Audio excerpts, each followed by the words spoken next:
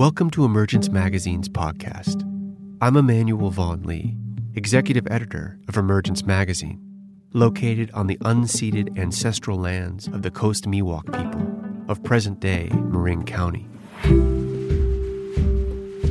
Each week, we feature a new interview, narrated essay, or story exploring the threads connecting ecology, culture, and spirituality. David Ferrier is the author of Footprints, In Search of Future Fossils. He lives in Edinburgh, Scotland, where he teaches at the University of Edinburgh. In this piece, David reflects on the ways that the coronavirus has shrunk the scale of our individual worlds, leaving us on an uncertain and increasingly narrow path. While he was in lockdown earlier this year, he found inspiration in the meandering imprints left by the tracks of animals and began to seek out desire paths, ways of walking and paying attention that mimic the way an animal pads a path across the land. With his quarantine over, this way of moving through the world maintains its relevance. When we keep ourselves open to the unexpected, David suggests, we might find a new path from here to there, and from present to future. Being restricted in where we can go offers new opportunities for noticing where we are. Since we went into lockdown, I've been working in a room that looks down on our suburban back garden. One day, when lockdown was still new, I was staring out of the window, struggling to concentrate and trying to get to grips with the way the world seemed to have slipped its rails, when something caught my eye. A bluish line running the length of the lawn about 3 feet from the right-hand edge.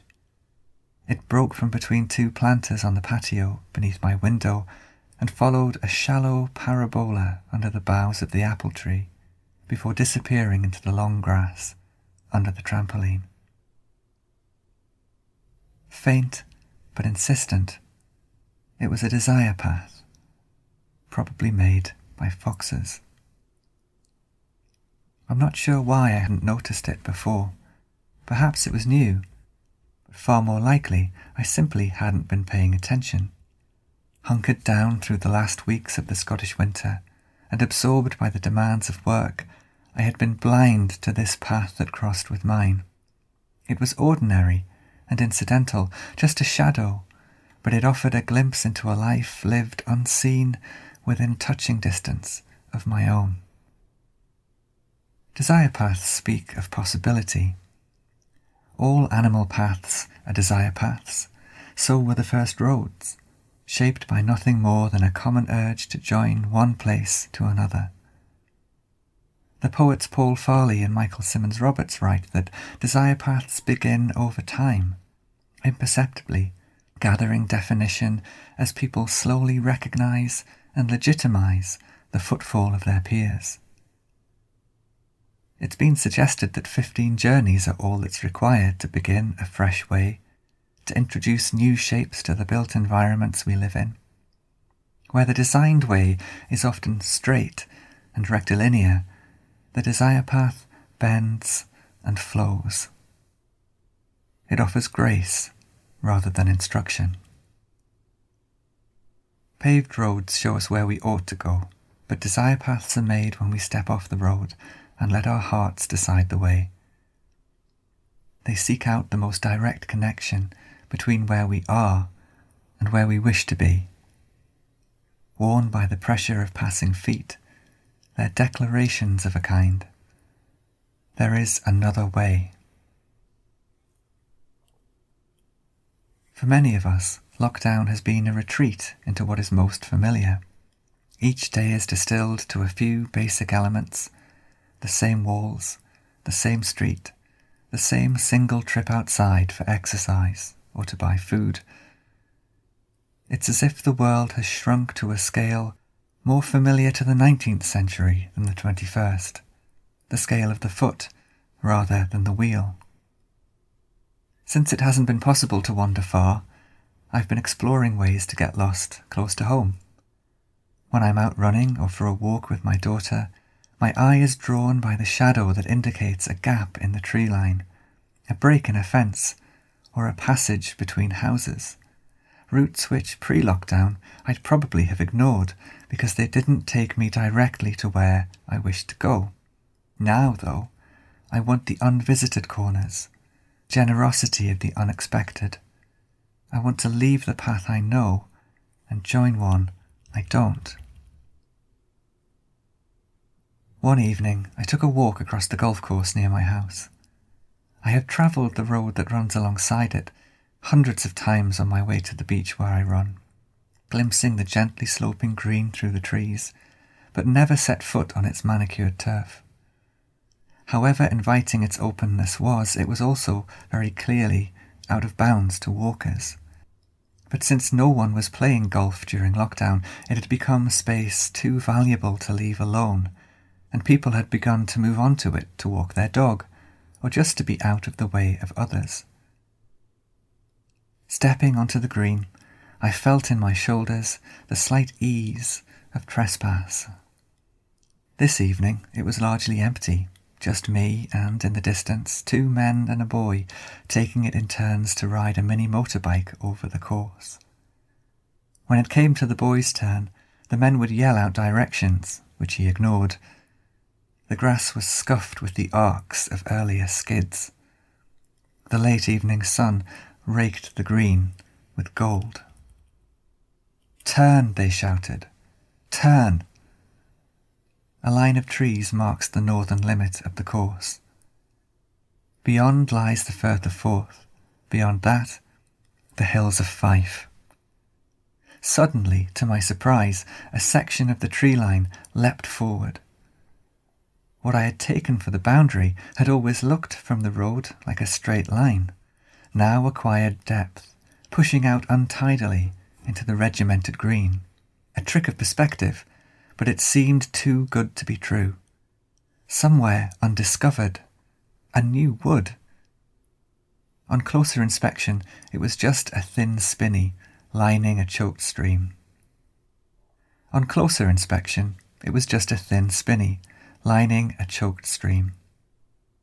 There was litter everywhere, mostly empty beer cans and torn plastic. Through the trees, the flames of a small fire jerked. Nearby, someone stood drinking. A number of scrubby paths spread out from a knot at the edge of the wood, but it didn't take long to exhaust them as they ran into a tangle of briars or crosshatch of fallen trunks. Scrambling down the shallow bank to cross the stream, I saw a couple sitting against a metal fence, sharing a sleeping bag. The woman sat up sharply at the noise, and I left them to their privacy. When I returned home, I picked up Rebecca Solnit's A Field Guide to Getting Lost from the bookshelf. How will you go about finding that thing, the nature of which is totally unknown to you, she asks, quoting a speaker in Plato's dialogue, Meno. The answer, Solnit writes, is to practice getting lost, to submit to a kind of voluptuous surrender. By contrast, the pleasures of getting lost during lockdown can seem thin. The paths I find never travel very far, and if they don't come to a dead end, often arrive somewhere unexceptional. There are gifts. Emerging one morning from a scrap of woods into a tilled field, I surprised 3 deer, their white tails flashing as they turned away. But the path itself was no more than a brief detour that left me scratched and sweating. More often than not, I have to turn back. Why then look for opportunities to get lost? Because occasionally, the new path reveals a new route. The coronavirus pandemic has left us walking an uncertain path between different worlds. Writing of life in the immediate aftermath of the collapse of the Soviet Union, Svetlana Alexievich wrote, "Our time comes to us second hand." The time we're living through feels borrowed against a future which is no longer guaranteed. There are glimpses of what the new world could be like, slower, quieter, more given to care. But much of this strange time looks like the old world of inequality and neglect asserting itself with a vengeance. The transition from old to new seems far from clear. This is why I think I keep looking for new ways to get lost, even briefly, in places that are most familiar to me. Discovering another way to join 2 points I have always connected by the same traverse yields a richer, more densely knotted sense of place. It shows me that in the midst of constraint, new discoveries are possible. I began to realize that what I was seeking were new ways to bridge a familiar distance. Blue lifts the heart, but does anything lift the heart like the blue of distant hills? My house stands at the top of the same hill which wears the neat green of the golf course. My bedroom window looks north across the Forth estuary towards Fife. Each morning I open my curtains to the same hills on the horizon. Although I have never stood on them, I know their precise shapes and contours as immediately as I know at a distance my teenage son's long-limbed stride. For many years I have been moved by the blue at the far edge of what can be seen, writes Solnit. As a boy I had a recurring daydream about this. Facing a distant tree on a distant hill, I would imagine another boy standing beneath it, watching me. I could feel its rough bark under his hand, the rich blue chill of its shade, hear the rush of wind through its branches. And I imagined him seeing me with the same clarity, as clearly as if we stood on either side of a fence, meeting across the space between, each wreathed in the blue of distance.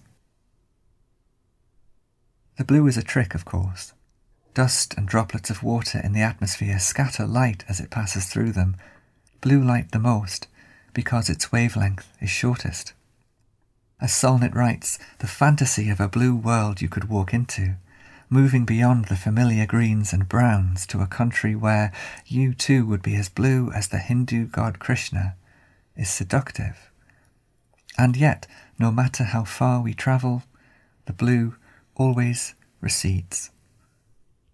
The far becomes the near, and they are not the same place. I spent the last afternoon at work before my family entered self-isolation watching a short video clip over and over again. It contained the first ever footage taken of the cavity beneath Thwaites Glacier in West Antarctica. More than 1,000 miles from the nearest research station, Thwaites is one of the most distant and difficult to reach places on Earth. It is larger than Washington State, only slightly smaller than the British mainland, and holds enough water to raise global seas by 0.5 metre. Already it contributes around 4% of sea level rise each year, shedding 600 billion tonnes of ice in the past decade. Warm water has shaped its own desire path beneath the ice. Upwelling from polar currents, it nuzzles the ice and pushes back the grounding line, the point where the ice meets bedrock, pinning the glacier in place. In 2018, NASA discovered a vast cavity, 2/3 the size of Manhattan, has melted away beneath the glacier and created a floating ledge of ice, 580 metres thick. The video I watched compulsively was, according to the scientists who released it, our walking on the moon moment. To recover the images, they lowered a torpedo-shaped robot through a warm water-drilled hole in the ice, which then swam for a kilometre down the sloping cavity to the grounding line. There's a lunar quality to the footage, the curved underside of the immense glacier speckled and pocked, suspended over darkness starred with the zinc-white forms of sea creatures. And yet, Thwaites is the ultimate refutation of distance. A confluence of desire paths meets underneath it, formed by the insistence of water, the curiosity of the scientists, and by us. The path beneath the glacier is the trace of countless journeys and desires which, unchecked, have brought us to the threshold of an utterly changed world. Like a key in a lock, Thwaites holds back the entire West Antarctic ice sheet. Turning the key would release enough meltwater to raise the oceans by 3 meters and inundate New York, Shanghai, and Bangladesh. However removed it might seem, our connection with this glacier is as intimate as with our dearest loved ones.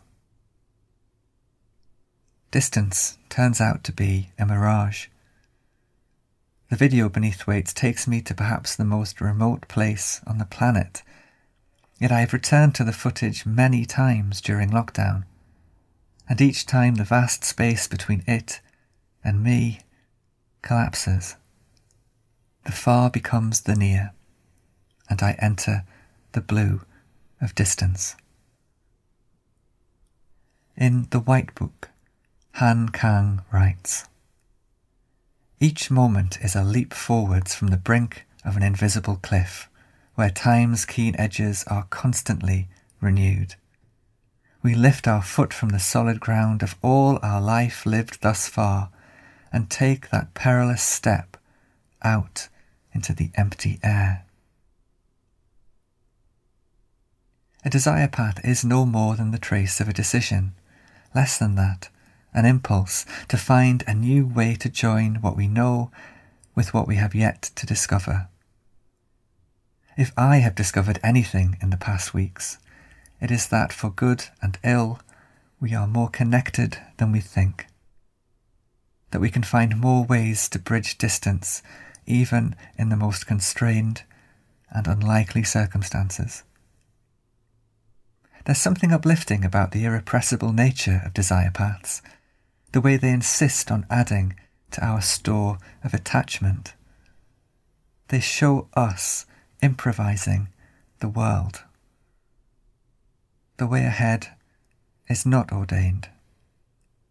Every step we take makes the path. I have yet to see the creature that drew a dark line through my garden, but the path it leaves is there, faint still, but getting deeper.